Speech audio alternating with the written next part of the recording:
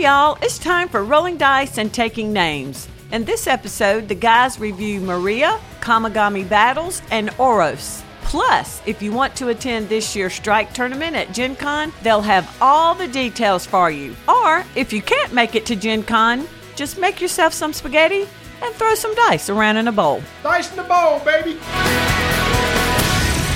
Hello and welcome to Rolling Dice and Taking Names. This is episode 291. No Friends Cadmium. My name is Marty. That's the artist, Cadmium. Cadmium is the artist. I was very confused because I saw the title and I went to look up. I said, I can't find a song called Cadmium except something that looked like had an anime type thing. So hold on. I don't know this song. I'm Tony. What was it? I'm Tony. No Friends Cadmium. So entertain the people while I just listen to a little bit of this. So what he's doing this, he's going to be trying to find this artist. And this is an independent artist who's been making music, I think, for about 10 years. And he finally got a big break a couple years ago. And if he listens to the song, he's going to hear... This is horrible. What the heck is this? What you were talking, I wasn't listening because I had the music in. Why are we doing this show called Cadmium? No Friends. Why is it called No Friends? Why are we doing it? Because of a review that we'll be talking about later called Oros. What? I happened to go straight to a lyric that said, and when I put my resting bitch face on, I look stone cold. Does that not describe me? Boy, this is the most processed, over-compressed piece of music. Oh, I don't want to go on no diatribe on what's wrong with today's music. And I know it'd be like, Marty, you get off my lawn. I'm telling you right now, I could give you 10 things why music from 20 years ago is better than what it is today. Oh, the oversynthesized stuff? It's not even it's heavily overproduced. I'm talking about the stuff 20 years ago.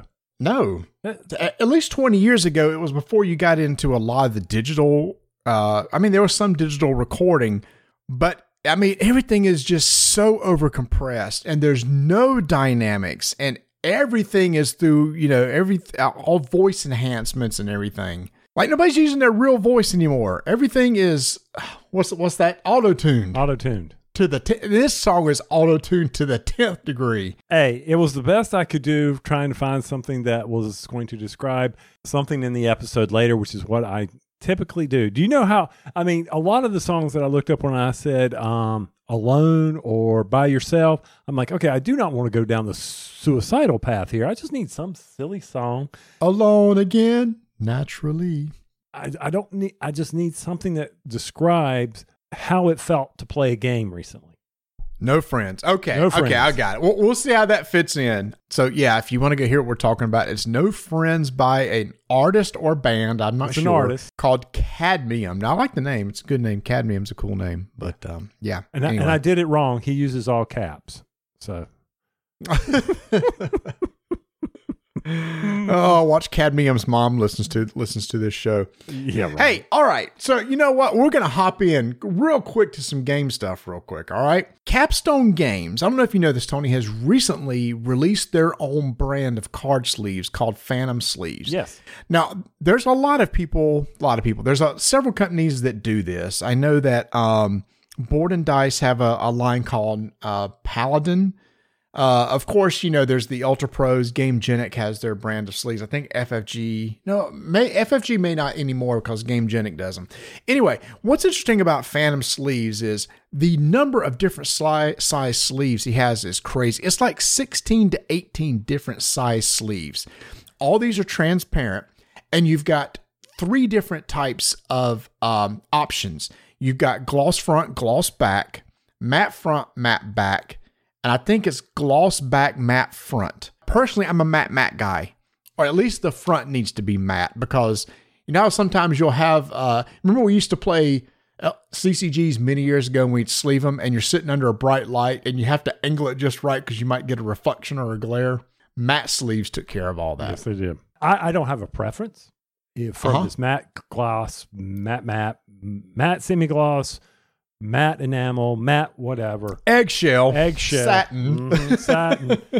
House blend, builder color. I just need the sleeves to fit the cards well. Well, here's what's cool is that he sent us, he meaning Clay from Capstone, sent us a really nice little, like a little neoprene mat that the stores will have. So when you go into a store, there's this mat, and you take any card and just lay it on the mat, and it shows you, here's the sleeve that fits this card, and they're color coded. Red, gray, blue, yellow. So you put it down and go, oh, okay, I need the yellow sleeves. You go over to the pegboard and you pull off the phantom sleeves that are named yellow, and then it'll fit those sleeves perfectly. So it's a really cool idea. To be honest with you, when they announced this, it was about 2 months ago? Several months ago, yeah. I was really hoping that he was announcing we're ready to sell, because I at that time needed the new Seven Wonders card. And I always put my Seven Wonders in protectors, and I have the new set, and I wanted to use those. I wanted to get Clay's new Phantom sleeves, but it was a ways away, and I knew I'd be getting a lot of plays because the expansion came out. We had that, and I was going to be teaching to some friends. So I said, I need to get these in some sleeves. So I bought some, and let's just say I'm not that happy with them. They're okay, but I need something that, when you stack a bunch of cards together, nothing irritates you more than having the cards stacked and then they just slide off. The deck falls off, So I'd be interested to see how those do for the stack test. I'm getting ready to play Arkham Horror, and I actually used his sleeves for sleeving them to see how they compare with some others that I have, and they're about the same thickness for like other LCG sleeves that I've used before. And I just sent you a link. He actually, if you go to the Capstone game website, he has that picture of that. There's an image there that shows how to size them. That's the mat I got. So imagine like a mouse pad with this on it. And you could see it goes, there's like from A to R, different size sleeves. Right. So I need M, the pink ones, to get the Seven Wonders in there. And I like how he says effortlessly shuffling. I can do effortlessly shuffling by just knocking them on the floor. Sure. But I think he means that they don't get stuck. You know how you would sometimes get them stuck on the sharp corners and you tear them? Yep. Oh, that frustrated the piss out of me. And here's what the price is. You get 50 sleeves for $3.99. Whoa. So all of his, it's not bad. That's a pretty good deal. Good deal. Mm-hmm. I asked him, I said, look, if this goes over really well, would you consider selling opaque, colored backs? And the reason why is because a lot of card players, Magic the Gathering stuff, may want something like that for their games. And typically in tournament rules, you have to use opaque sleeves in that situation. He said, right now, I'm just focusing on board gamers who want to protect their cards. And regardless of what size card they have, then we have a sleeve for it. Okay. Well, hopefully I'll get we'll get an order over to Capstone and try these out, because I'm always interested in sleeving up some cards to protect it from those Cheeto fingers. Yeah, especially, and a good one is any sort of deck builder like Seven Wonders, where you're constantly dealing out and messing with cards. So that's a really good one. Now, he was really cool. He also sent us a Rift Force and Watergate. You and I have never played Rift Force before, which is a 2-player card game we need to check out. He said, I'm sending you these so you can sleeve them and see how they work. It just so happens we already have a copy of Watergate. We got one of the original copies of Watergate, and I absolutely love it. So, Tony, since we have a copy, what do you think about giving this extra copy away to one of our listeners? What? What am I? Shoplifter? If I don't have one, I can't have it? You're going to give it away? I mean, you can keep it for yourself, or we can give it to somebody in the audience. Wow. You just put me on the spot as being a... Man, dude. Hey, you decide. Either you keep it for yourself, or we give it away to one of our loyal listeners. Yeah, I see. This is wow, nice hard decision. What am I going to do here? Do I want a game for myself, or do I want to give it to our loyal listeners and possibly convince them to nominate us once again for a BGG for next year? What's more important to me? That's funny. Let's just give it away. We always give. We never take here. Just out of curiosity, would Donna like that game? Donna liked that in the game. I actually have a copy, so that was fun. Okay, thank you. So you're just messing with me. All right. We're going to make this as easy as possible. We've been doing some contests over in our Discord channel.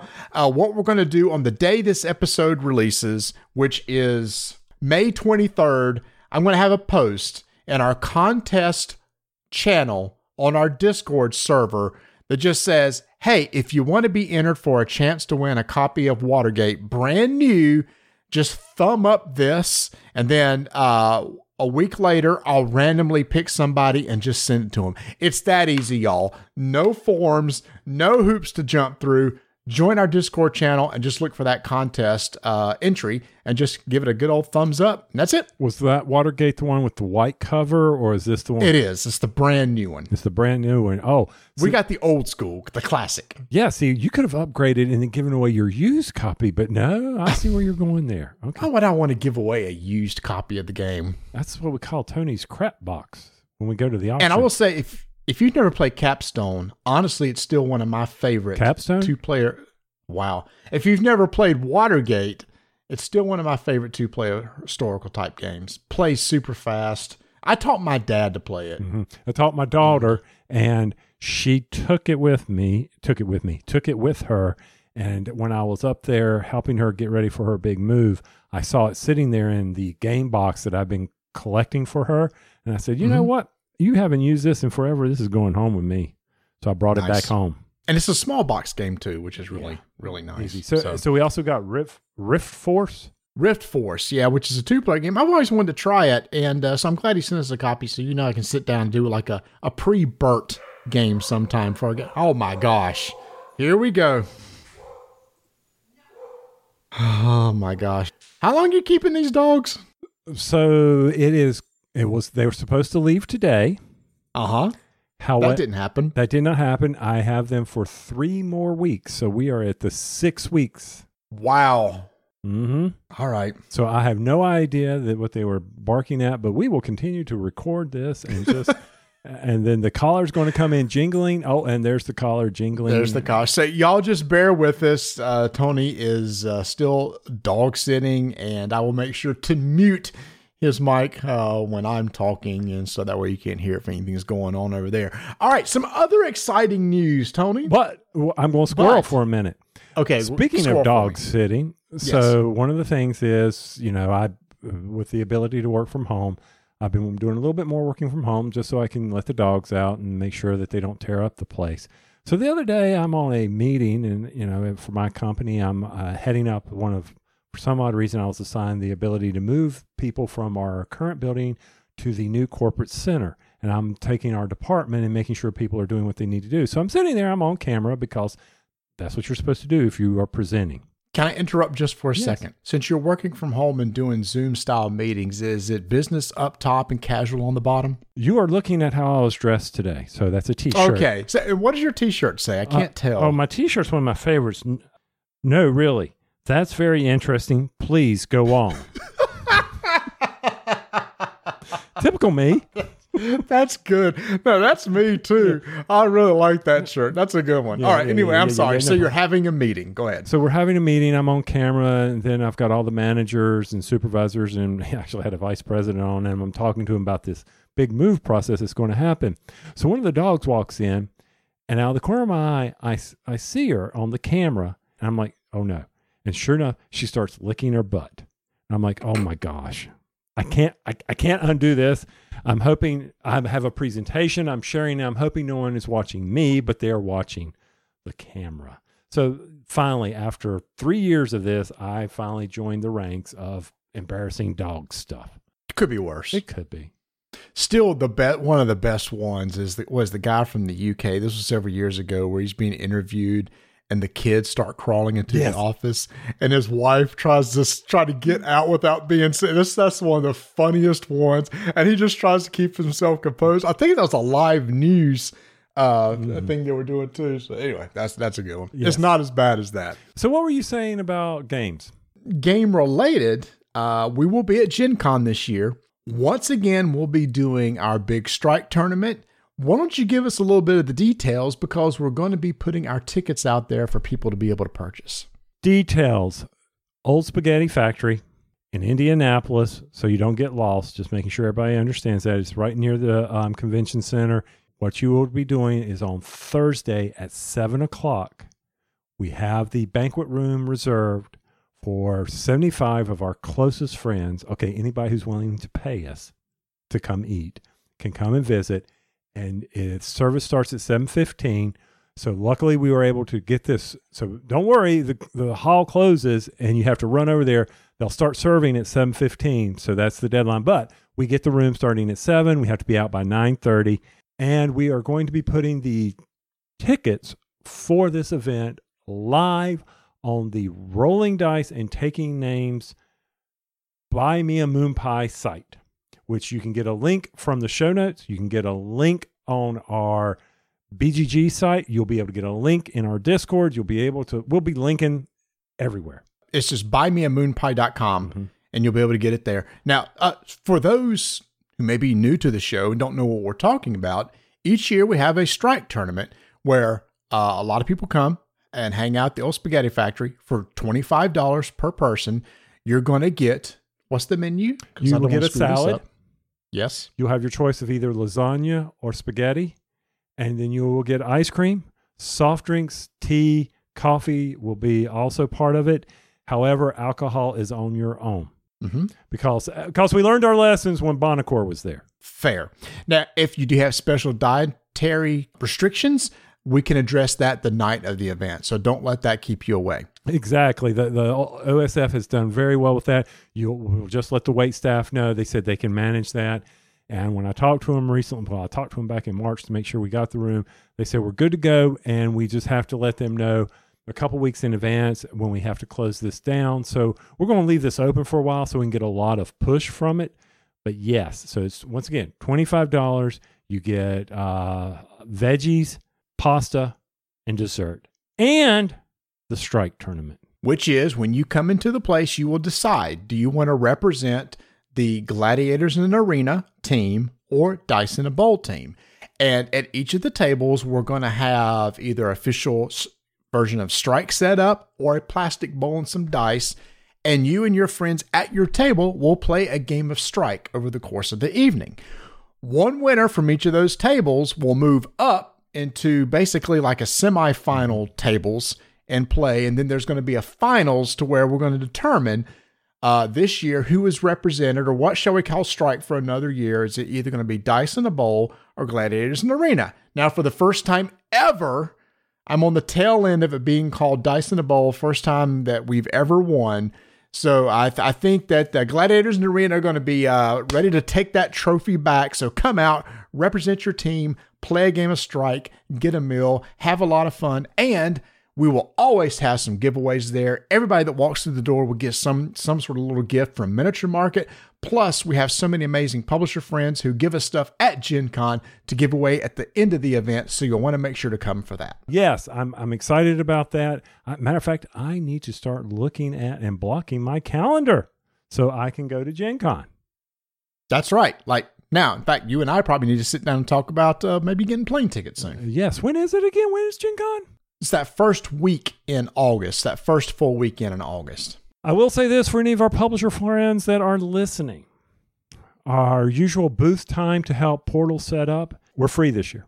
Well, we had said we're going to help Restoration Games set up.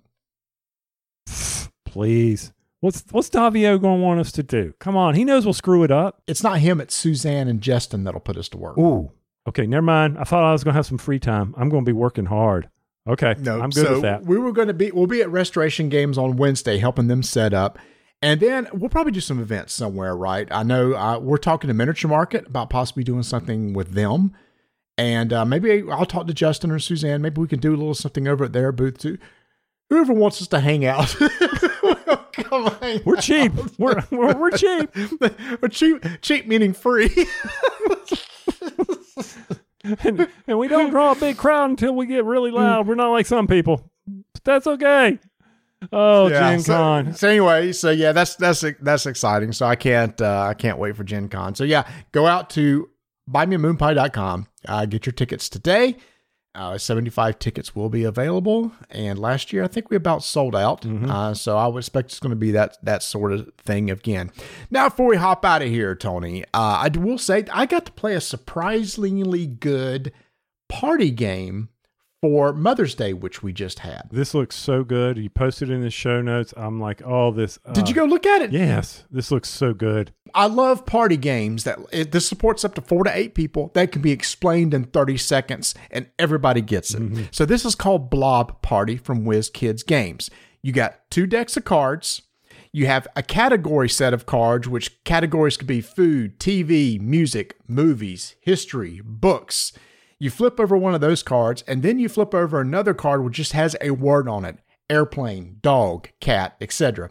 Each of you get an erasable little pad that you write one word that somehow relates those two together. When everybody's done, we all reveal our words.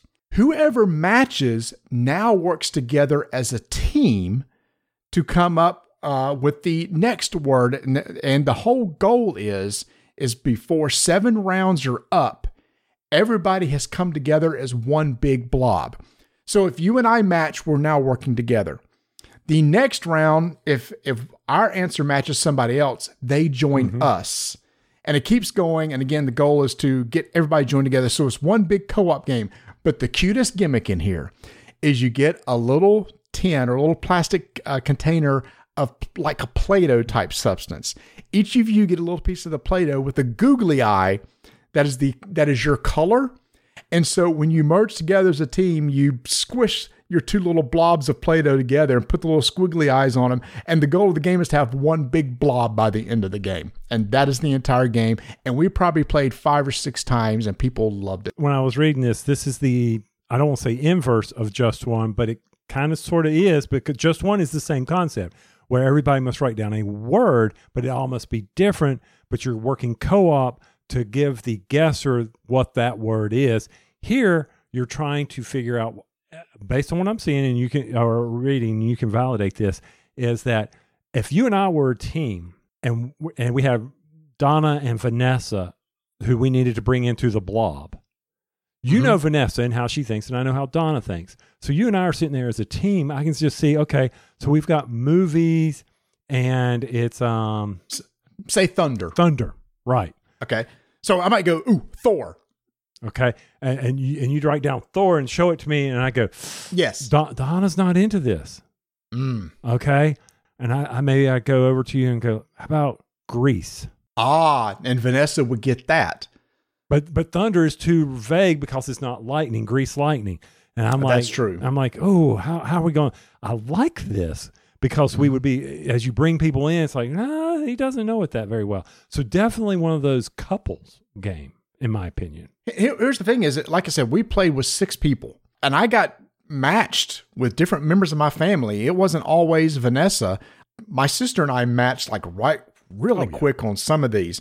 And what's cool is she would go, I know what my husband's going to say. And I go, I think I know what Vanessa's going to say. And we try to see if we can get both of them in at the same time.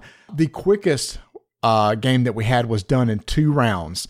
The clue was beverage history. What would you say? Beverage history? Or beverage. Yeah. Beverage is the word. The category's history.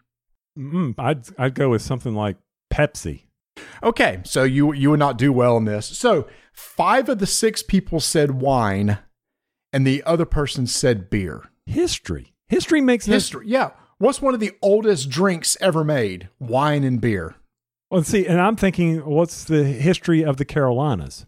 Okay, see, one thing we did find, you can't be too specific. It's better to be more general and try to capture more people. But I just think that was really cool. And then in the second round, we were able to bring him into the blob and finished in 2 rounds. Okay. But we were very close to finishing in actually 1 round, which is neat. Wow, that is pretty. Well, see, I was thinking about your family. Your family's all from the Carolinas.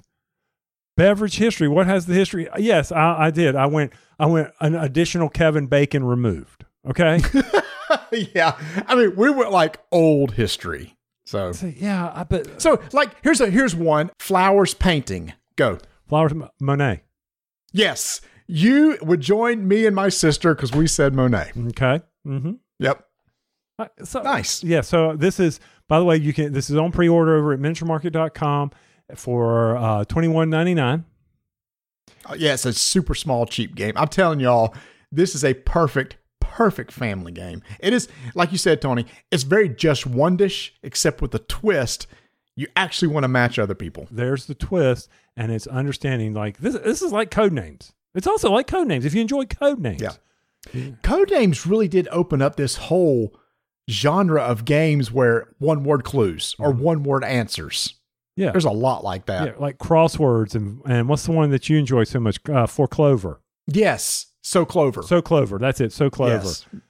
Yeah, all this stuff. So, yeah, well, you just keep that. I'm going to go ahead and get the pre-order in at Miniature Market over here. And then at $75 free shipping, it showed up. And we're not even in the commercial yet. Oh, man, they're killing me over here. Yeah. Go check that out. Blob Party from WizKids for pre-order right now.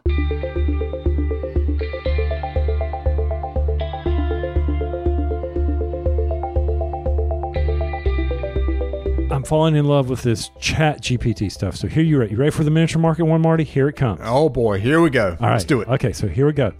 Opening scene. A bustling game store with shelves lined with board games, miniatures, and accessories. The narrator.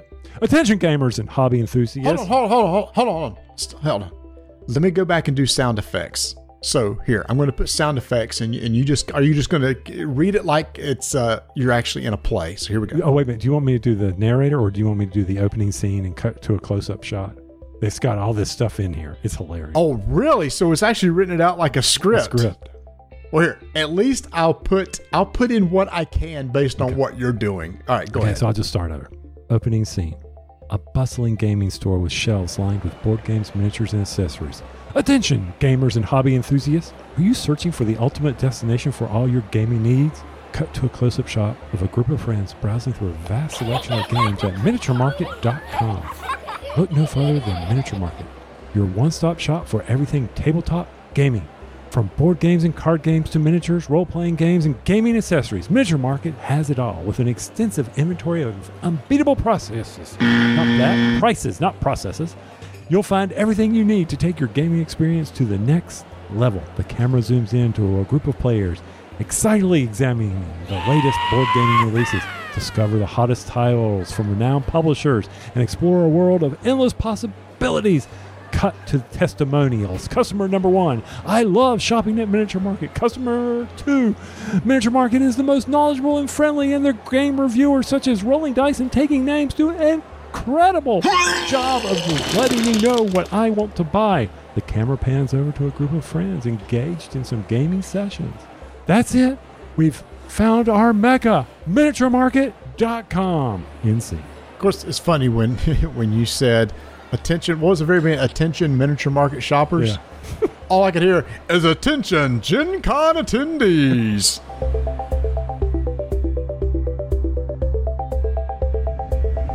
So the next game we got to the game night table was Oros from Lucky Duck Games, designed by Brant Breckenhoff.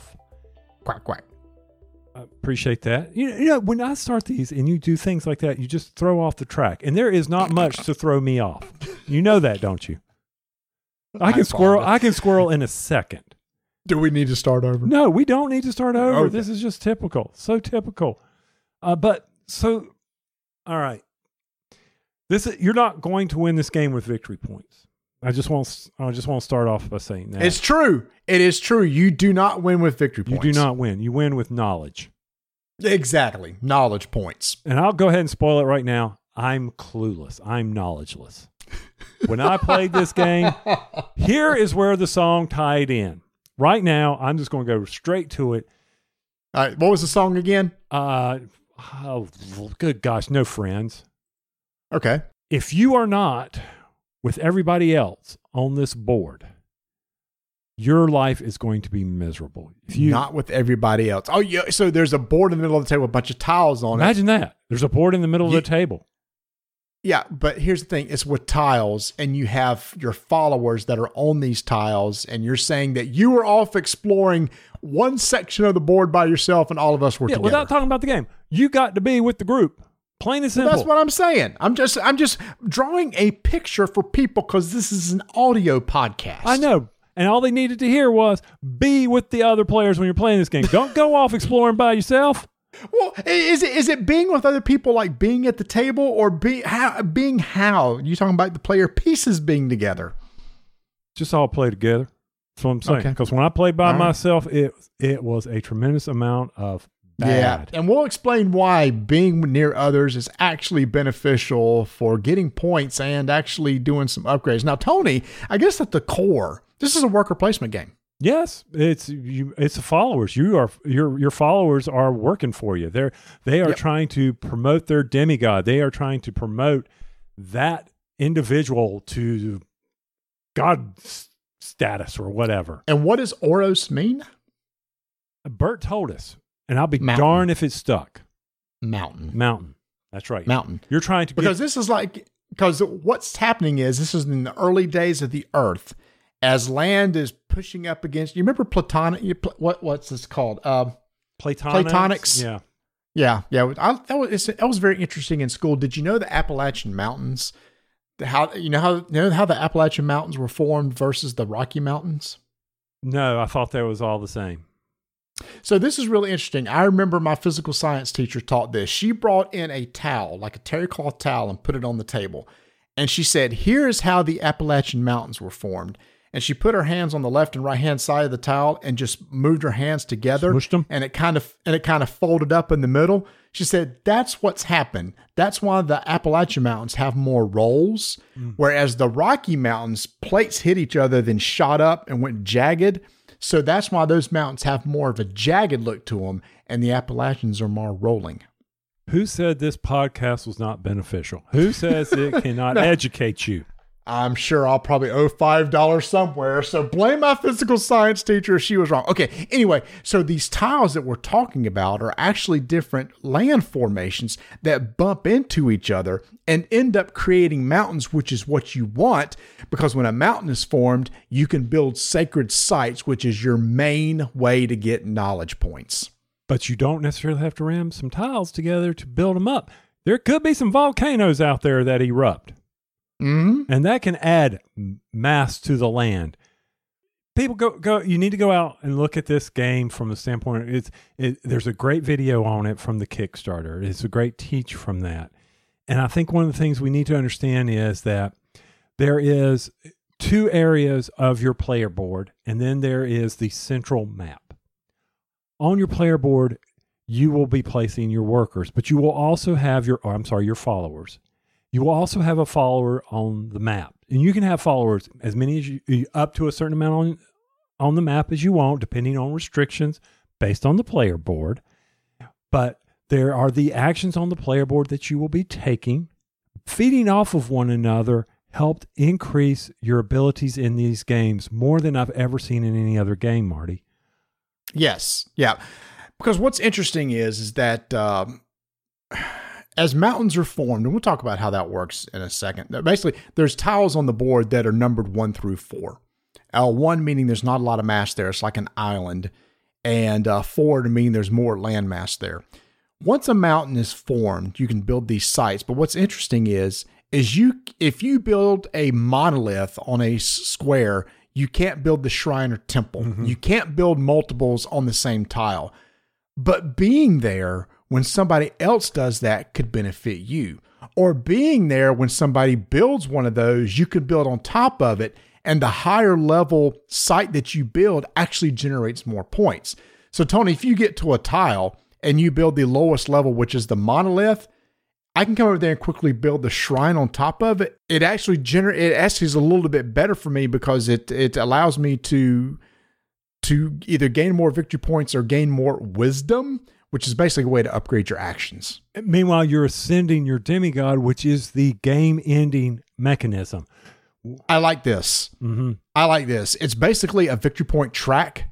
And when somebody gets to the end, that triggers the end of the game. But that's not your only source of victory points. Honestly, we found that most of them came from building these sacred sites. Right. And I'm sitting there thinking, okay, so if you get segregated out and you don't have that, because one of the things is to enhance your abilities, you need to have this wisdom. And you're moving up these markers that are allowing you to do, okay, let's talk about, first off, moving tiles. And if we go into how you move tiles and things like that, without seeing this, people are going to get lost. But you can move these tiles, and as you move up, you can move either on the initial 3, or if you increase your knowledge, you can only move you can move just 2. Wisdom. Wisdom. You're going back and forth between. Wisdom is basically upgrading your actions to make them better. Knowledge is victory points. You. Okay, go ahead. Yeah. See how confusing that is? Look at that. It's not really confusing. You've got 6 actions, and everything is upgradable, and it's upgradable through wisdom. And you make I really like this part. It's almost like a tech tree. Mm-hmm. It's like, which actions do I want to upgrade to make them better? Is it move tiles where I have better options on what tiles to move? Or is it the journey where I can move my followers more number of tiles as I upgrade that action? Or do I want to have the ability to send more followers to the map or return them back to me? And there's even an option of shifting entire rows or columns on the board. And the number of spaces I can shift those can be upgraded over time. But at the top of all these actions are straight knowledge points or victory points. You get to the top of the actions, they give you game ending victory points, which are crucial. And with the not with the player boards, with the regular game map, when you're shifting these tiles and moving around, they can wrap around, they go off one edge, come back in on the other edge. That was confusing. So we probably spent a lot of time in the rulebook at the very beginning of the game, the first game that we played, understanding how tiles move. Because you're right, Tony, they wrap around if they go off one end, they come back in on the same row. But there's also a concept of them going around the board.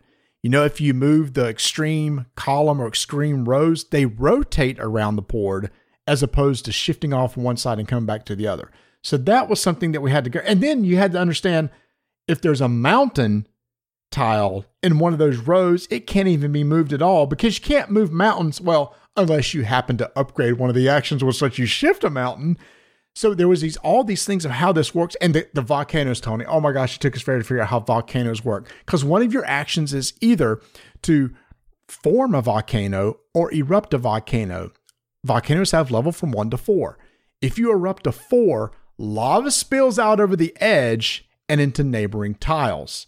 And what it's trying to do is trying to build up the mass of a tile. So if a volcano spills over to a level 2 tile, and it's a 4-level volcano, it's going to max out that level 2 tile to a level 4, leaving 2 lava spilling over to another edge and filling up other tiles. That part took us quite a while to make sure we understood how that worked. Because you could split the lava depending on where it is and how it filled things up.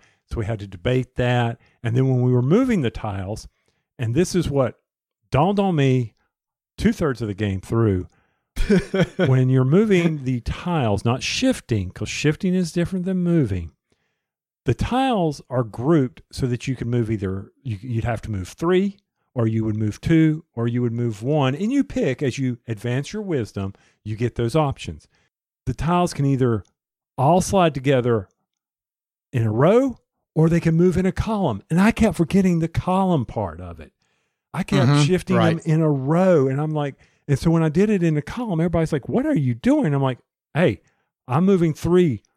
Each of them only, this in a column format instead of a row. And I separated some islands, and it was I'm out there. I had no friends. I was Tom Hanks. I was Castaway. You're all alone on an island. So the whole moving thing is interesting because if you collide into another tile, those 2 tiles merge to make a bigger tile. So if a level 1 tile and a level 2 tile hit each other, it's replaced with a level 3. Mm-hmm. And if a level 2 and level 3 hits, it maxes out to a level 4. Your goal is to crash or merge 2 level 4s together. That's what forms the mountain. Once that mountain is formed, people run over there to start building their shrines up or their sacred sites up to generate those all valuable victory points, because as your wisdom increases on each of these sites that you build over the course of the game, at the end of the game, you're going to count the number of these different types of pieces you've placed on the board, multiply that by the victory points of where your wisdom marker is on that particular track for that building, either monolith, shrine, or temple. Mm-hmm. Now, you start out with just 3 followers. As you move up in wisdom, you can, if you move up all of them to an equal point, a new follower comes on the board. Advance it again, another follower comes onto the board. And so sometimes you may not be in perfect position with your followers, and you may block one of your moves. So you've got to keep that strategy in play. You may want to send them out, send them to study, which will get them off of that board to give you free up some actions. Another very key point that kept blocking one another is that you cannot have a follower occupy the same tile as another follower. That's against the rules. Oh my gosh. Unless there's levels on there which are generated by the sacred sites, and then they could each be on their own level on the same tile. Or if there's a follower on a tile and you're on a tile and you collide those two tiles together, then both followers can be on that tile. Yeah. So there was all these edge cases that we were constantly trying to figure out, wait a minute, what happens in this case? And we'd be jumping back to the rules. This game really threw me for a loop because when I first saw the board and saw the rules, I thought, oh yeah, heck yeah. I love it. I got a player board. I've got 6 actions I can take. If I have a follower in an action, I can't take that action again until I move that follower off there. Perfect. Shift, slide, whatever. Let's go, baby. I got this. And then we started playing. We're going, wait a minute. What happens if this happens? Wait a minute. What happens if this happens? Well, this is going to happen. What happens? So it's all these edge cases that we kept running into that we had to stop and go back and read the rule book. Mm-hmm. But to your point, it's not complicated. It's not. You just got to walk. No, it's not. It's the edge cases that took us a while to figure out. The actions are pretty straightforward to figure out. It's the what if. It's the if then that we kept constantly having to look up. We got it. We eventually got it and figured it out, but there was a little bit of learning curve for that stuff at the beginning. And even with some of the volcanoes, when 2 volcanoes collide, it was just, you have to put that, if 2 volcanoes collide, it's not like they're going to build up. Well, yeah, they do. Well, what if you get to a 4? Well, a 4, if a 2 and a 3 collide together, they become a 4 and a 1 on the same tile. That's a special edge case. But if 2 tiles collide, nothing is stacked on top of it. Oh, if you vacate this space. Yes, there's a lot of nuances to this game that we kept running into. But when I say it's not that hard, meaning after the first play, you'll be like, boom, okay, I understand how this works. But if you got a new player, you're going to run into the same issues. And again, the shifting of the tiles is odd when you see it happen on the board. One set of tiles may rotate around the edge, another just lifts column or row. So it's all that. Look, I enjoyed my time playing this game. I really did. I think all of us kind of synced up, meaning me, Bert, and Mark realized we kind of wanted to be near each other because if somebody started building up if once a mountain was formed, we wanted to jump on there to make sure we could build one of our sacred sites. I love the fact that if you build one of the pieces of your sacred sites on a tile, you can't do any more. So it's not like somebody can block you. The cool thing is if you happen to be on one of those sites when somebody else builds, you get a wisdom point. You get to upgrade one of your actions. I love the upgrading actions. I thought that was really interesting too. So I enjoy, you know what I like too? Have you ever, I guess so. I'm trying to think of another example of where it's a worker placement game, but it's only on your own board. Like you can't block me and I can't block you because you're playing on your own board, but you can block yourself. And you really have to think ahead. It's like, next turn, I want to make sure I take this action first. So at the end of my turn, I need to make sure that spot is open when my turn begins. Yeah, I can't remember. We've played games like that. So yeah. And I can't remember what it is. So one of the things that did happen is, for me, when I isolated myself, I got so far behind. And I was sitting there for the rest of the game trying to figure out how to shift and move so that I could get over there and enjoy some of this knowledge building. And it is the old thumb puzzles where you are trying to shift one piece around and like get them in sequence or build a picture. You talk about the little sliding number puzzles where it's 1 through 8 or whatever in a 3x3 grid and you're trying to slide them and get them in order. Yeah. And so you're sitting there doing that.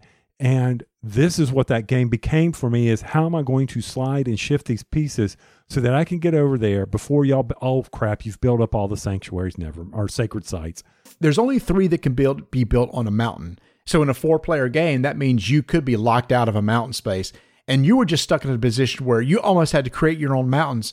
But that really wasn't any good because if you did, you could only build one thing there. And then y'all would come over and benefit, and I would get farther behind. Oh, yeah. Look, Tony built a mountain. Let's go over there. Oh, look, our knowledge is such that we can now see fair. I'm like, good gosh, really?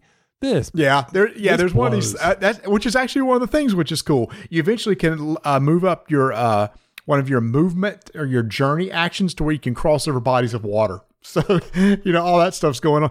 So here's the thing. I also appreciate, too, that you're not going to be able to upgrade everything. You've got to pick and choose which actions are important to you to upgrade over the course of the game, but you probably for sure want to upgrade the wisdom on building your monolith shrines and temples because Bert beat us because he maxed out all of his stuff to where he was getting 7 times the number of tiles he placed on the board for each one of his pieces, and I only maxed out one of those on mine and lost by like a handful of points. If I would just upgraded mine, I at least would have been up there close to a tie at least. Right. So my final thoughts on this game is, even though I did not have the best time, I enjoyed the thinkingness of it. I enjoyed some of the puzzle aspects of it. I would enjoy playing it again, but I do believe, based on what over at BGG, I think this game plays best with 3 players. Really? Yes, because I think 4 people, someone can get locked out. So we did play with 4, by the way. We've played this before. We never tried it with 3. It also says that it's 30 minutes per player. I don't believe that's true. We all decided, after our first game, once we got those rules down, then it was like, okay, 4 players, we knocked this out in 90 minutes. It wasn't 30 minutes per player because then we understood how everything kind of worked and we kind of moved at a good clip. It's hard to plan ahead because guaranteed by the time it gets back to you, tiles will have shifted and you might have expected something to be there for you to change or modify and it's gone by the time it gets back to you. So you do have to kind of think on your feet when it gets back to your turn. If you get a chance to play this, understand that the game is going to play fairly quickly for you, as Marty was pointing out, but there is that learning curve. So anticipate not a long teach, but a long understanding on how things move.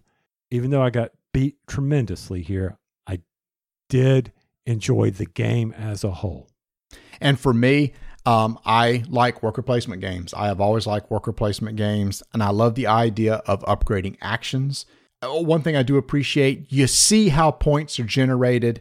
It's not a head scratcher. It's like, I don't know how to get points. It's very clear how in-game scoring happens, and you can work towards those goals to maximize your, knowledge points in order to come out victorious.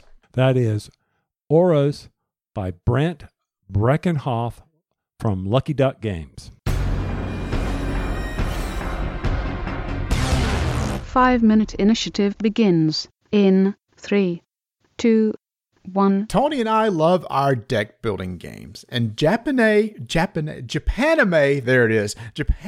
Games has a deck builder called Kamigami Battles. Now, they sent us the version of the game that's called Rise of the Old Ones, which is based in the Cthulhu universe, but they also have some other series, which is more anime, manga type characters and stuff. But this one is a lot of characters that are based in the Cthulhu world. And Tony, when we talk about deck builders, I just like to get it out of the way. What's different about the deck builder? This is a common deck builder. Both of us start with the same 10 cards. Both of us play 5 cards. And when you're done, you discard those cards, draw another 5. There's a market that you can add to. Each of us are playing as a god. You either win by reducing your opponent's god's health to 0 or getting yours up to 25.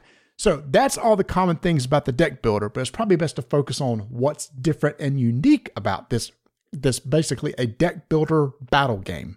And that is the chaining. That is correct. When you play a card, specifically warriors or artifacts, the next one you play must match the chain that was started by the one that you originally played.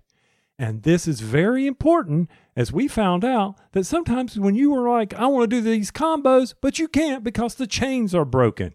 And what is the chain?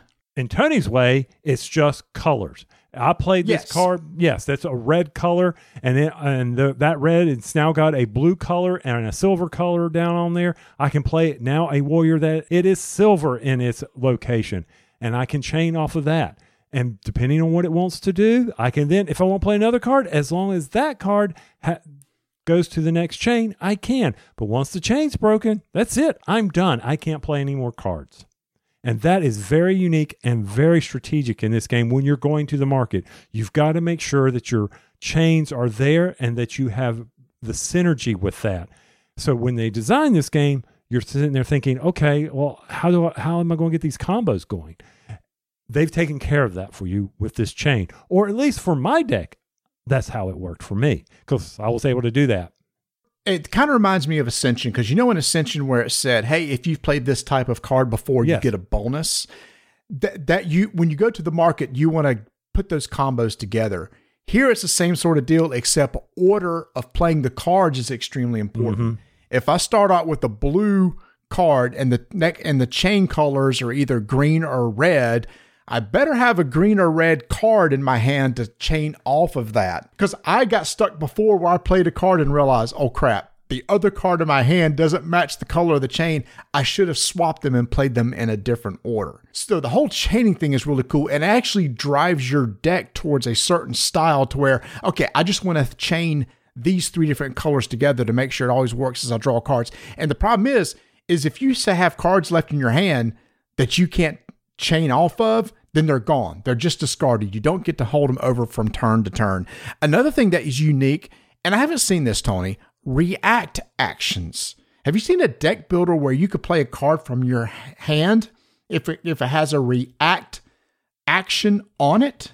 When we would go into battle, I think back to our favorite ones, Lord of the Rings. When you would play that's not a deck builder, is it?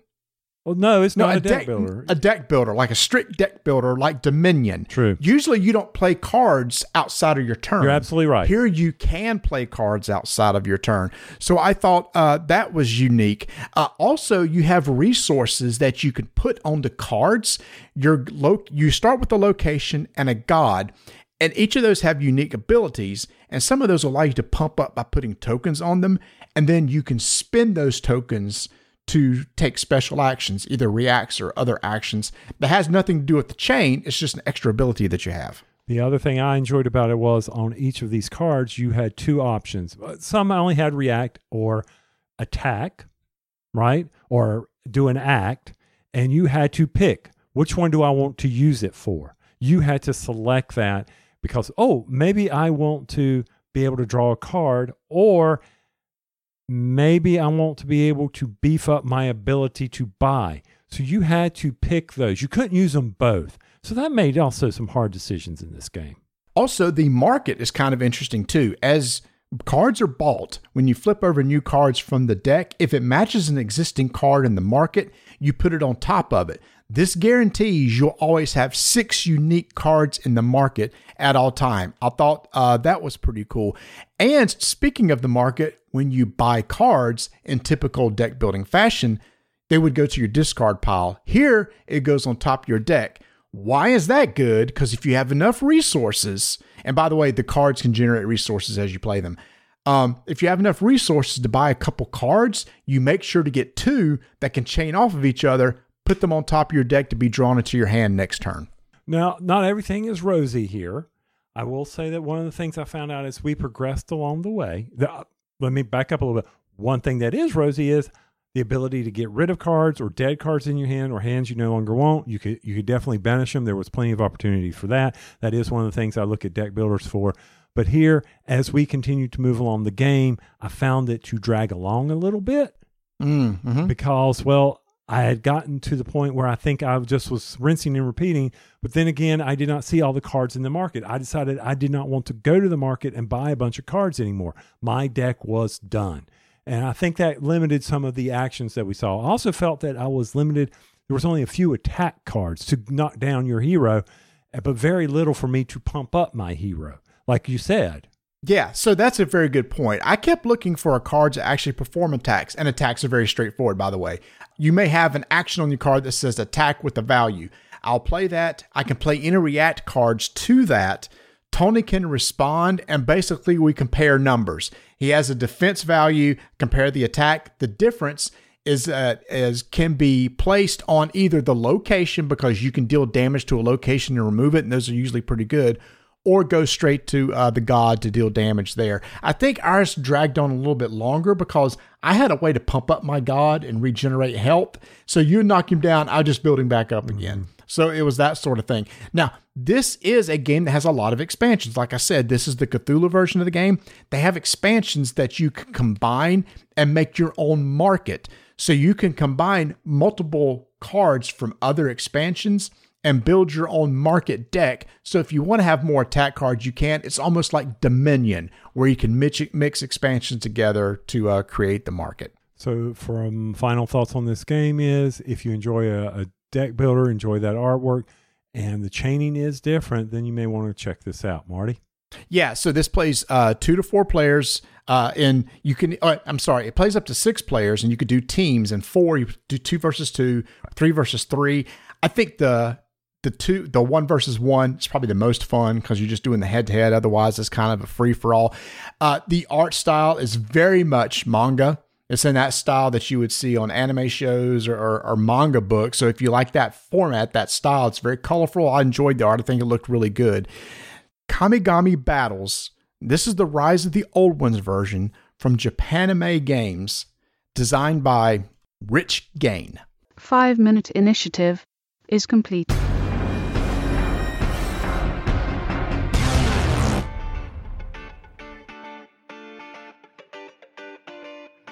Hey y'all, we've spent the past couple episodes talking about the accessories over at Game Toppers LLC, but we haven't talked a lot about the Game Toppers themselves.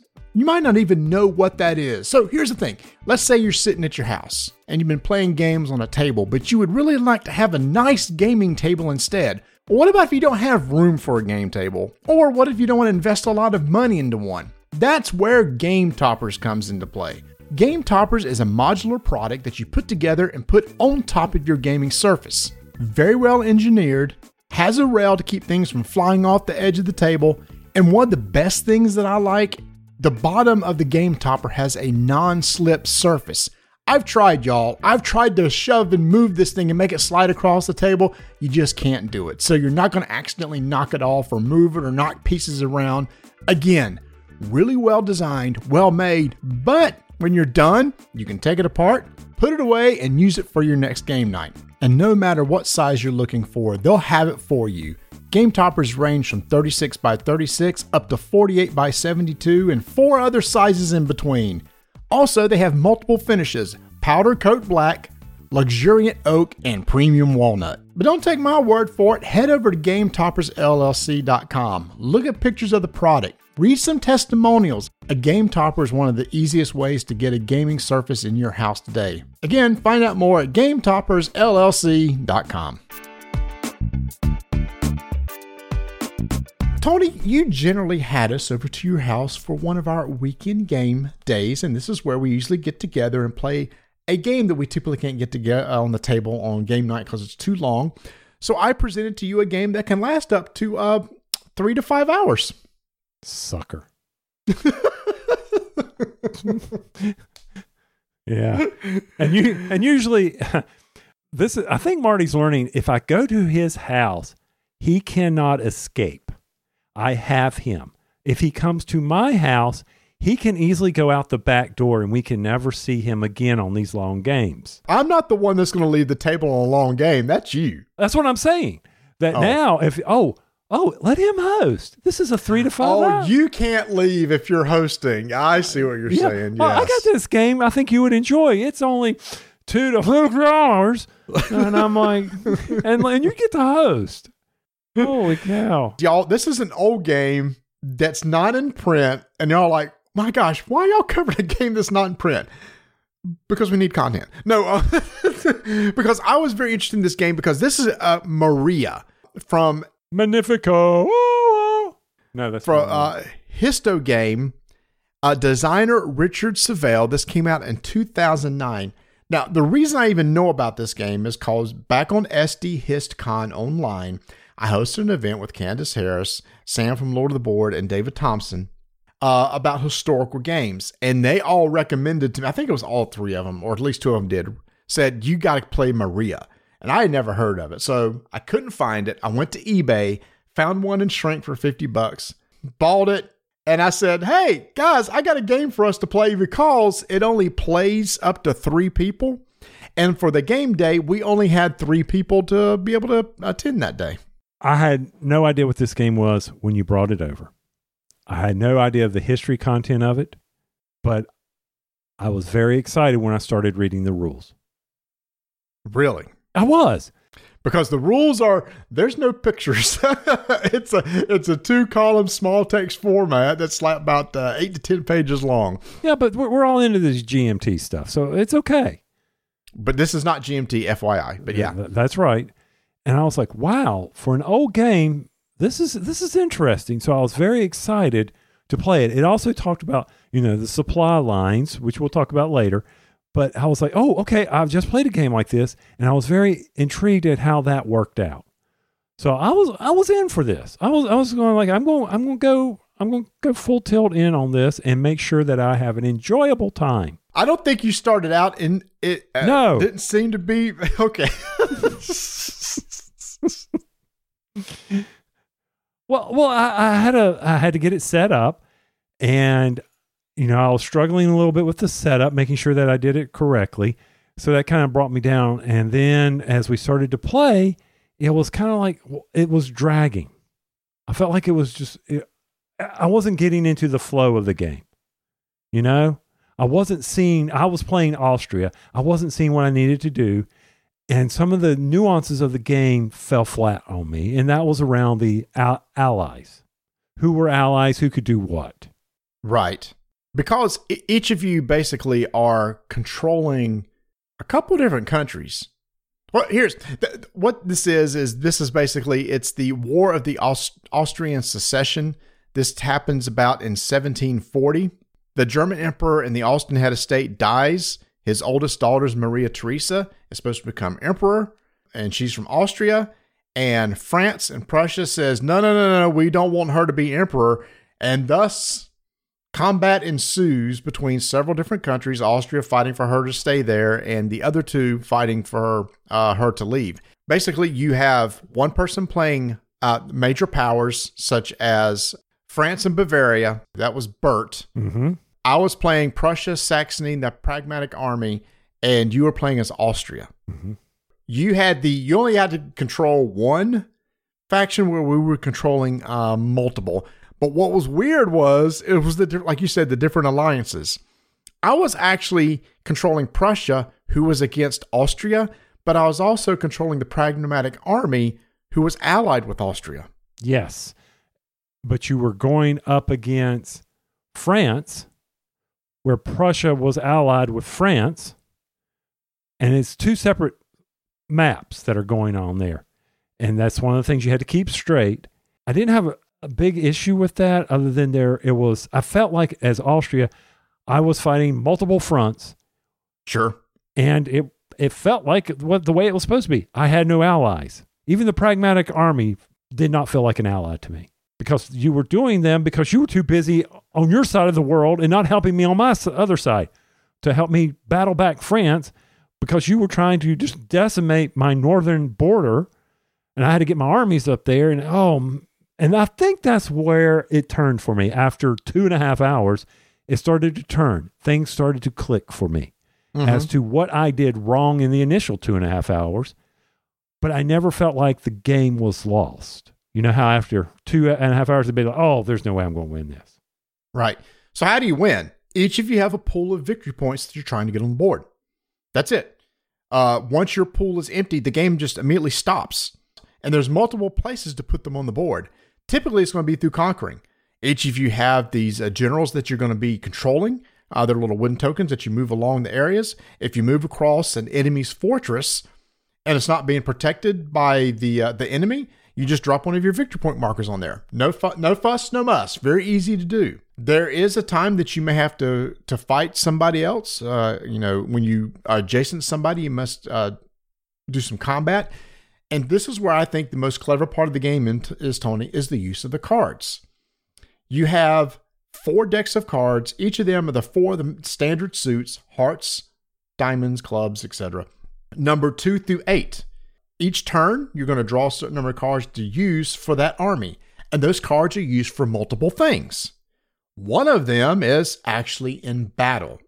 This is really clever because the board is broken up into squares. Each square is denoted by one of the suits of the cards. When you're in that square, that's the only card that you can play in battle. Mm-hmm. So if I was in a place that was denoted by a heart, if it was time to do battle, the heart cards were the only option to me at that point. But I might be adjacent to you, Tony, but you happen to be across the line in another area where it's diamonds, and you can only play diamonds. Mm-hmm. What I like too is each of you have armies that you've written down at the beginning of the game. You've allocated a certain number of armies, and you tell how many armies each of you have. And whoever is in the negative, let's say Tony's down 2, he has to play a card from his hand to get up to 0 or positive number. So he could play like a 2 of diamonds where it's 0. Let's make it better. He plays a 4 of diamonds and he's at +2. He has to stop. Play comes back to me. I'm on the heart side, so I have to play a heart and try to swing it back in my favor. We keep going back and forth until one of us says stop. Whoever is in the negative loses that many number of units and has to move that far away in retreat. And that's where a lot of the strategy comes in, Tony, is because if you're within 3 of a fortress, you can still protect a spot. Mm-hmm. So if you can manage to maybe only lose by 1 and only have to retreat 1, you still might be protecting a fortress and keeping your enemy from getting it. That was the game right there. How do I position my armies to protect without battling? That's something that if we get this game to the table again, that is what I am going to try to concentrate on. I didn't understand the positioning on the map for the control as well as I did near the end. And I was like, okay, I need to do a better job of positioning. And even when I'm battling, going up in there to possibly push you away so I can whittle your cards down, or I need control, or better yet, I need to move up in that area so that you cannot take control. Even if you come and battle me, maybe I will. You don't have to win. I guess I'm finally getting there. I'm getting to my point, kind of like the game the other day. You don't need to always win. Right. And that is something you need to recognize, but you need to pay attention to just how bad you're going to lose, because if you lose a lot, the generals come off the board and you don't get to bring them back until it's winter season. And by then someone can steamroll you. So you got to pay attention to that. And if a general comes off your board and for every 3 armies that you lose, you give a victory point to the other person. So you never want to lose 3 by 3 or more, because you're automatically giving a victory point. There's another spot on the board where you can put one of your victory point pools. So you can put them on the board to overtake fortresses. You can put them on the board from winning battles. Depending on the faction, there's other ways to get victory point markers on the board too. For example, there's a whole political thing, and that was the thing that was the most confusing to me. Each of you had political moves that you can make. One of my political moves was allying with you, Prussia allying with France, and if I do, I get to put one of the victory point markers on the board. Austria. Allying with Austria, I get to put one of my victory point markers on the board. Another thing that was really interesting too is talking about political. At the very beginning of the round, these 2 political cards came out that would affect these political tracks on the board, which could positively or negatively affect each of us. And we bid on those. This is where the cards come into play again. Whoever won the last battle would pick the suit that has to be played to bid. You each secretly bid a card. Whoever has the highest value card gets the first pick of one of the 2 political cards in play. You can either use it or actually get rid of it because you don't want the effects to be even triggered at that point. So there's a whole nother aspect of that, of trying to use the cards for political, but you also use the cards in the winter phase. Every 3 action there's a winter phase. You can buy more troops for every 4 points of cards that you spend. So let's say I spend 8, that cost 4 points each. I would get a troop back. Mm-hmm. So I can spend cards out of my hand to add troops. I spend cards to bid on political intrigue. I also spend cards to fight. And the cool thing, supply. How did supply work, which I thought was really clever too? So this was when I was reading the rules, the supply chain. I'm used to having to track a supply chain back to a city or state or something. But for this game, you actually have cubes on the map that are moving with the armies. They don't move as fast as the armies. Imagine that. They're wagons, they're horses being pulling the wagons along and trying to bring up the ammo and the supplies to the army. And as long as your generals are within 6 cities of supply, they are considered to be in supply. And that is very important, because if they are not in supply, the general flips over, he loses a troop, and he can't go conquesting. He needs to get back in supply, because if he doesn't get back in supply, worse things happen to him. He loses 2 troops next turn. That's worse. Yep. That's what I'm saying. It is worse. It is worse. But what's also interesting, Tony, is you got to control 2 guys called the Ussers. Hussars? It was a couple cubes. The Hoosiers. The Hoosiers, yeah, that you could put on the board. And if you were to position those on the board to be between a supply chain, a supply cube, and a general, then that general, in order to be supplied, must pay in cards the number of spaces he is away from that cube. So you, as the Austrian, could put down these pieces on the board to make us spend cards because you've broken our supply line. Yes. And all of us could take our general and march through someone's supply and wipe it off the board. Yep. And then and he had to pay to get it back on the board. But before he can, he would then, how all his generals would be out of supply. Yep. And we just heard what happens there. That's one way to throw down the conquest or slow it down. And we're only talking here, y'all. Starting out the game, I only had 1 cube of supply. So that means every general is kind of tethered to this 1 cube. They can't move that far away. I think that's brilliant. That means you just can't send the general off the other side of the map to conquer somebody where nobody's there.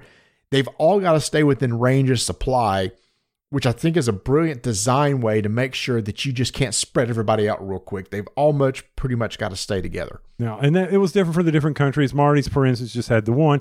But if you are in your motherland, you are always in supply. You don't have to be tied to the cube. So these are the nuance rules that as you play this game, you have to get down. You have to recognize how they all impact the game. And that brings into the heavy strategy of this game. For a game this old, I was not expecting that heavy of a strategy. I know we've said a lot, but literally on your turn, your generals can move either 3 spots if it's on a road. If it's on a major road, they can move 4. Mm-hmm. The supply cubes can move 3 on a major road and 2 on a minor road. That's it. So during the movement phase, you just move those. If you walk across something, you might be able to take control of it. If you're adjacent to somebody, you're going to fight. That's literally what mainly goes on in your turn. This other stuff about political and all that stuff, that's outside your main player's turn. Playing your turn's very simple, but the strategy is very deep. On my side as Austria, I felt like Austria was a turtling game that I missed, that I need to be. I've got to deal with France. I've got to deal with Prussia, and I should have been doing a better job of protecting my fringes. And I don't know if that would change over games. It might, because when I was playing this, Marty, and I don't know if you recognize it, I started saying, okay, wait a minute. Bert, who was France, was leaving Bavaria and France open for conquest. All I needed to do was march my troops through there. Right. And I would have emptied my victory pool, which, as you pointed out, is a different number for the various different ones. And you kind of stopped me from doing that with your little pragmatic army, because I was trying to move quickly through France, and all of a sudden you got in my way. Well, but we're allies. I was helping you. No, you were in my way. Meanwhile, you're over there decimating my areas, and Bert's coming in, and and y'all two aren't going to fight each other. And this is one of the things that frustrates me. Well, we can't fight each other. I know, you're allies. I got that. No, I'm just telling the people, as allies, we can't fight each other. And that's the part of the game I'm kind of confused on. I was kind of running ahead a little bit, and Bert was like, how is France, can I stop Prussia? Prussia's getting all the markers on the board, but I can't go over there and fight him or take those back over. So I'm not sure how that works. Every other way kind of worked. If France was running away with it, I could come to you and say, Tony, Prussia and Austria are going to ally, which means we're not going to attack each other. I can actually take some of my victory point markers that's in your area and remove them out of the supply, which is good. Means out of the supply means I ain't got to worry about those anymore. But we're not going to fight. You focus on France. And as me playing two different factions, I could kind of control both sides. I don't know how as France do you control Prussia getting a big lead. You have to get up to the northern and block you off. He would have had to have come across the north. Block me off how? We're allies. He can't do anything. We can't. He can put cubes in the way. If he puts generals in your way, blocking your path or taking over areas. I guess. That's why I'm actually in the process of reaching out to people that's played the game and say, in this scenario, what's the strategy for France? Let's say Austria and France are looking at Prussia almost out of victory points. Austria can obviously fight them, but how does France help? I don't know. That's a mystery. Something for us to discover later in a future game, which I hope we get to do, because I really do. I do want to play this again. I don't have to play a different one. I'd like to try Austria again. I'll play France. Okay. Doesn't really matter because the game, the base core mechanics are the same throughout for all three countries. You know, what you need to do. You need to play cards and how you battle. The strategy will come in and how you get your victory points and earn various types of favor. I call it favor, but it's the political sense and get the troops. Overall, I'm glad you brought it over. I'm glad we got to play it. And as I've already said, I was very surprised based on the age of this game. Very surprised at how well and strong it was, how strategic it was. And I guess I don't envision games from that being that old having that sense about them, you know? Yeah, except when you think there's a lot of games that came out in 2008, 2009 that actually were, pretty darn good. And I know people are like, "Oh, guys, that sounds great," but I can't get a copy. No, you can't. and fast forward through this. Because it was recommended to me, there is actually a push for somebody to pick this up and republish it. I think with the resurgence of like these types of strategy games, no doubt it would sell well. Again, if you're looking for it, you can find it on eBay. It is 3-player only. You are talking a 3 to 5 hour commitment, but I'm the same way. I'm really want to play again. Ever since we've played, it's one of those games that I keep thinking about, and it's now itching my brain because I want to try it again. I want to try something different because the core mechanics are easy to understand. It's just the strategy behind it and the alliances and everything, and it's really clever how it works. In fact, I'm looking at BGG right now. It was nominated in 2010 for the best war game. It was nominated. It's nominated for several awards for best war game for that year. So it was, during its time, it was heavily noted that this was a really solid game, and now I just wish somebody else would pick it up. So that is Maria. You're not going to find it at Miniature Market. Well, you know what'd be funny? It's kind of like me walking into a board game store, and I found the expansion to Pillars of the Earth, which had been out of print for years. Yeah. And you might walk into a local board game store, a small one, and suddenly there it is. And again, I did get it on eBay in shrink for $50. So it's out there if you want to look for it. So I enjoyed my time with it. That was kind of a first impressions. There's definitely a lot of things going on that you need to track and keep up with, but the core action of the player turns is really straightforward, and I can't wait to try it again.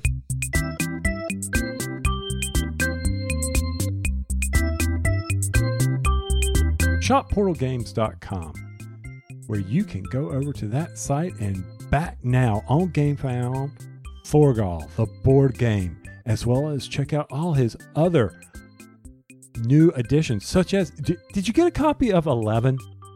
I have not. Have you got a copy? I don't have a copy. But no, I don't have either. But when we do, there's a play match you can get over there as well, so that you can make it spectacular on your game table. Be sure to check out all the 51st State stuff, all the Nirishima hats. Did you see this? There's an Ultimate Edition bundle pre-order that's out there right now for $90. That is a beast of that's like everything. It contains all the expansions: Winter, New Era, Scavengers, Allies, Moloch, No Man's Land, 20 promo cards, and a neoprene playmat for the No Man's Land expansion. That is nice. And if y'all haven't played 51st State, that is still one of my favorite games from Portal. Also over at shopportalgames.com, think of it like this. You can go over there, look at the base games. It's not MSRP. We got $40 for Detective. We got Nirishima Hex 3.0 for $38, normally $48. Robinson at $60. Robinson. I need to get that to the table again. That's such a good game.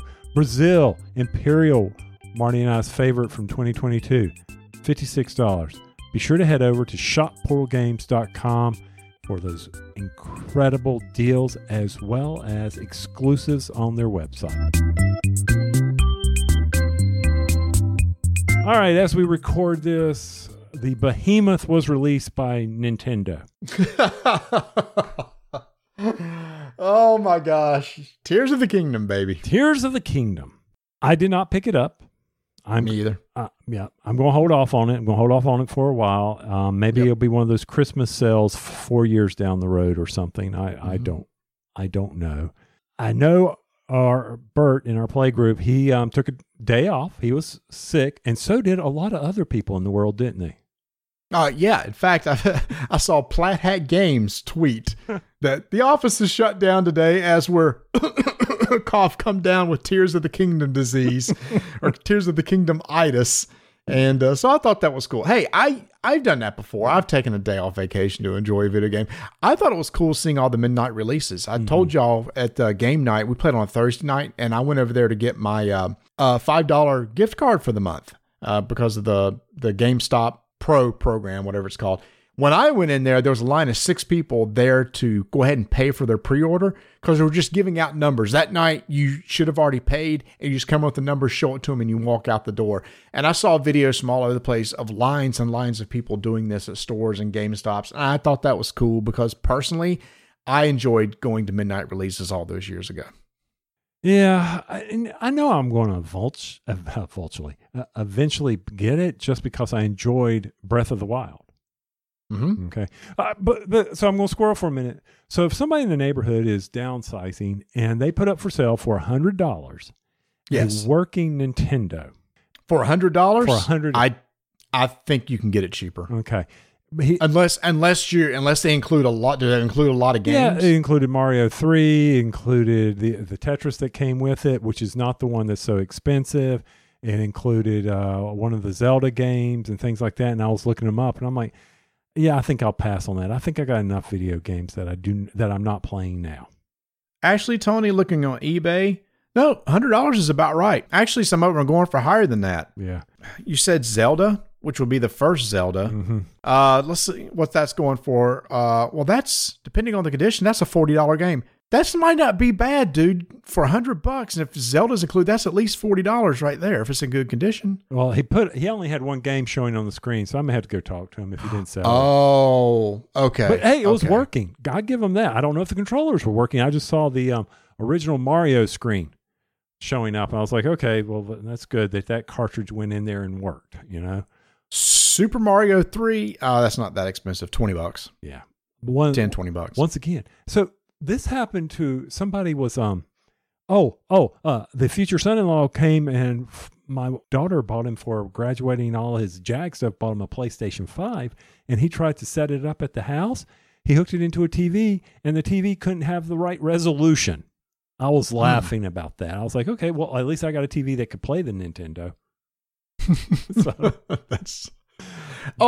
That's a good point. You would need some sort of conversion thing to play to go to an HDMI input, so I have to change. Unless you want to go buy a CRT.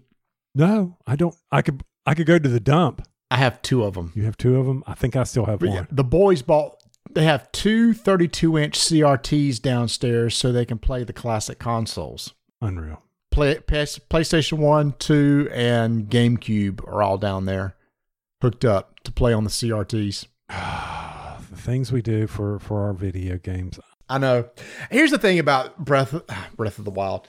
Tears of the Kingdom. Everybody's doing all these crafting videos, right? You've probably seen people putting stuff together and doing all this cute stuff. I just don't have any interest in that. I don't want Minecraft Zelda. Mm-hmm. Mm-hmm. And it's one of those things I probably need to experience because it's probably amazing. But it's like, I don't know. I guess I'm old school. I just give me 8 dungeons and a boss and I'm good. Yeah. Put me on rails. I actually don't mind being in a semi-rail system for a Zelda game as opposed to an open world, but that's me. If I need to craft, I'll play my daily Guild Wars and go to a crafting station or the Mystic Forge and try to figure out some recipes if I want to craft something really, really cool. And I'm just like, oh, I did not realize just how deep that I curse you for getting me back in that game. I curse you. Oh, my heavens. Still don't understand why you don't at least hit me up and say, I'm going to get on. I'll come play with you. Because by the time I am in and out before the message would even make it to you. That's just it. I play for 20 minutes. That's what is so great about it. I will get in. Like, I've been doing my dailies now. I've started doing the dailies, jumping around the map, doing things like that. And I didn't realize that you get gold for doing that. And I'm like, that's how people have all this gold. They go out and do all these dailies for nothing. How much gold do you get? If you complete 3 of the 4, you get 2 gold. Okay. Yeah, so over the weekend, I actually played in the final Diablo 4 beta, and I did not want to like that game, but I actually think I may like it better than Diablo 3. The mood and atmosphere is a lot darker, which I like. I didn't think I would like the online stuff with people being there, but they have world events, which is kind of like Guild Wars 2, where you're going along and something will pop up and people can work together to defeat it, which was kind of cool. They've added in crafting and a bunch of salvaging, crafting, etc. I actually enjoyed myself, and I did not want to like it, but I will probably pick it up day one and play it. And it seems like there's about 5 or 6 people in the guild, our Discord channel, that's going to play. So we'll probably create a guild there for Diablo 4. I see. That's cool that you can do that now. Are you? That's PC based, or are you going to go with your place? PC, 100%. PC. And one really interesting thing is I'm using a controller for the PC version. The controller controls are really nice. They've done a good job making this work on a controller, and I've gotten extremely used to it. And I was strictly mouse keyboard for all of Diablo 1, 2, and 3. I'm actually going to stick with the controller. See, I didn't have any problems with the controller when I was playing Diablo on the Switch. Yeah, that's where they kind of refined it. If you're used to that, then you'll transfer easily to a controller on the PC easily. It's the exact same thing. Now, I am excited about one thing before we get out of here that we will be talking about in the future, and that is folded space inserts. Yes! They reached out to us because they got our name from Osprey Games, because I'm getting ready to do a big review of Stalingrad. That was my game of the year. And Folded Space has come out with a special insert for that game where, have you seen this? It's printed. Stuff is printed on the outside, the art and everything. It's not just gray. So they reached out and they said, hey, would you like to try this? And I went, yes. And then they said, anything else you want? And Tony couldn't jump in fast enough. Yes, send me. What was it? Spirit Island? Is that what you wanted? I wanted either Spirit Island or Arc Nova or Role Player. Yep. All those are in my wish list at Miniature Market because I'm picking them up as the allowance allows. Because I've picked up Wingspan, I've picked up Sagrada, I've picked up the one for Imperial Settlers, I've picked up one also for another one for Portal. So I've got I've got Empires of the North. Empires of the North. That's the other one I picked up. Yep, I got that in Arkham Horror 3rd edition. Yep. I enjoy these. I mean, there are some things that, I'll admit that the Broken Token has an advantage over, like for LCGs, the ability to move the spacing for cards. Yeah. Whereas this may not have that ability, though I have not seen how they handle the living card game. Yeah, I don't know if it's adjustable slots. Here's the thing. I have my own system for storing that stuff anyway. It's not going to be in the original box, so I'm not going to use it. But one of the benefits of Folded Space over Broken Token is weight. Oh, weight, yeah. Oh, my gosh. The amount of weight that can be added in a big Broken Token insert was insane, and this is just foam. It's so light. You should pick up my Journeys to Middle Earth where I have my big Broken Token insert in there. Oh, yeah. That's a beast, baby. That's a Balrog. Looking forward to doing those. And shoot, that might even be another video that I'm doing because, I am trying to get these game night videos out, trying to get them out for the people to enjoy and figure them out. So I hope to get another one out here soon, but Marty's holding his breath on those. Hey, you've put out 2, so far be it from me to say I'll never see it because you've come through each time. And I was at the last one. Would you actually put me in this one or put it out since I'm in it? I'm trying to. I ran into a little problem here, but that's okay. We'll figure it out. We'll see what having the camera. I hate when my phone autofocuses in and out, and I forget to deal with that, Oh yeah, you got to force it to not autofocus, basically. And I don't know if it's so irritating. Oh, is it the focusing or the light adjustment? Which one? It's the focusing. Got it. Yeah, Okay. so anyway, but with that, I'm going to keep rolling dice and taking names. Hey y'all, thanks for listening. Don't forget, if you're coming to Gen Con and want to attend our strike event, go over to buymeamoonpie.com. You can get tickets and you can support the show over there. Also, we got a contest going on over our Discord channel, so make sure to join there and follow us on social media at Dyson Names.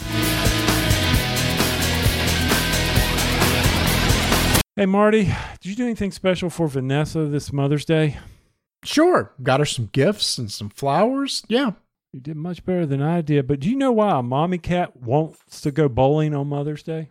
No, Tony. Why does a mommy cat want to go bowling on Mother's Day? Because she's an alley cat. Okay. That's the best you could find. It was the first one. Give me a break. That's why we ask people to put them on our Discord channel. Hey, they all can't be winners.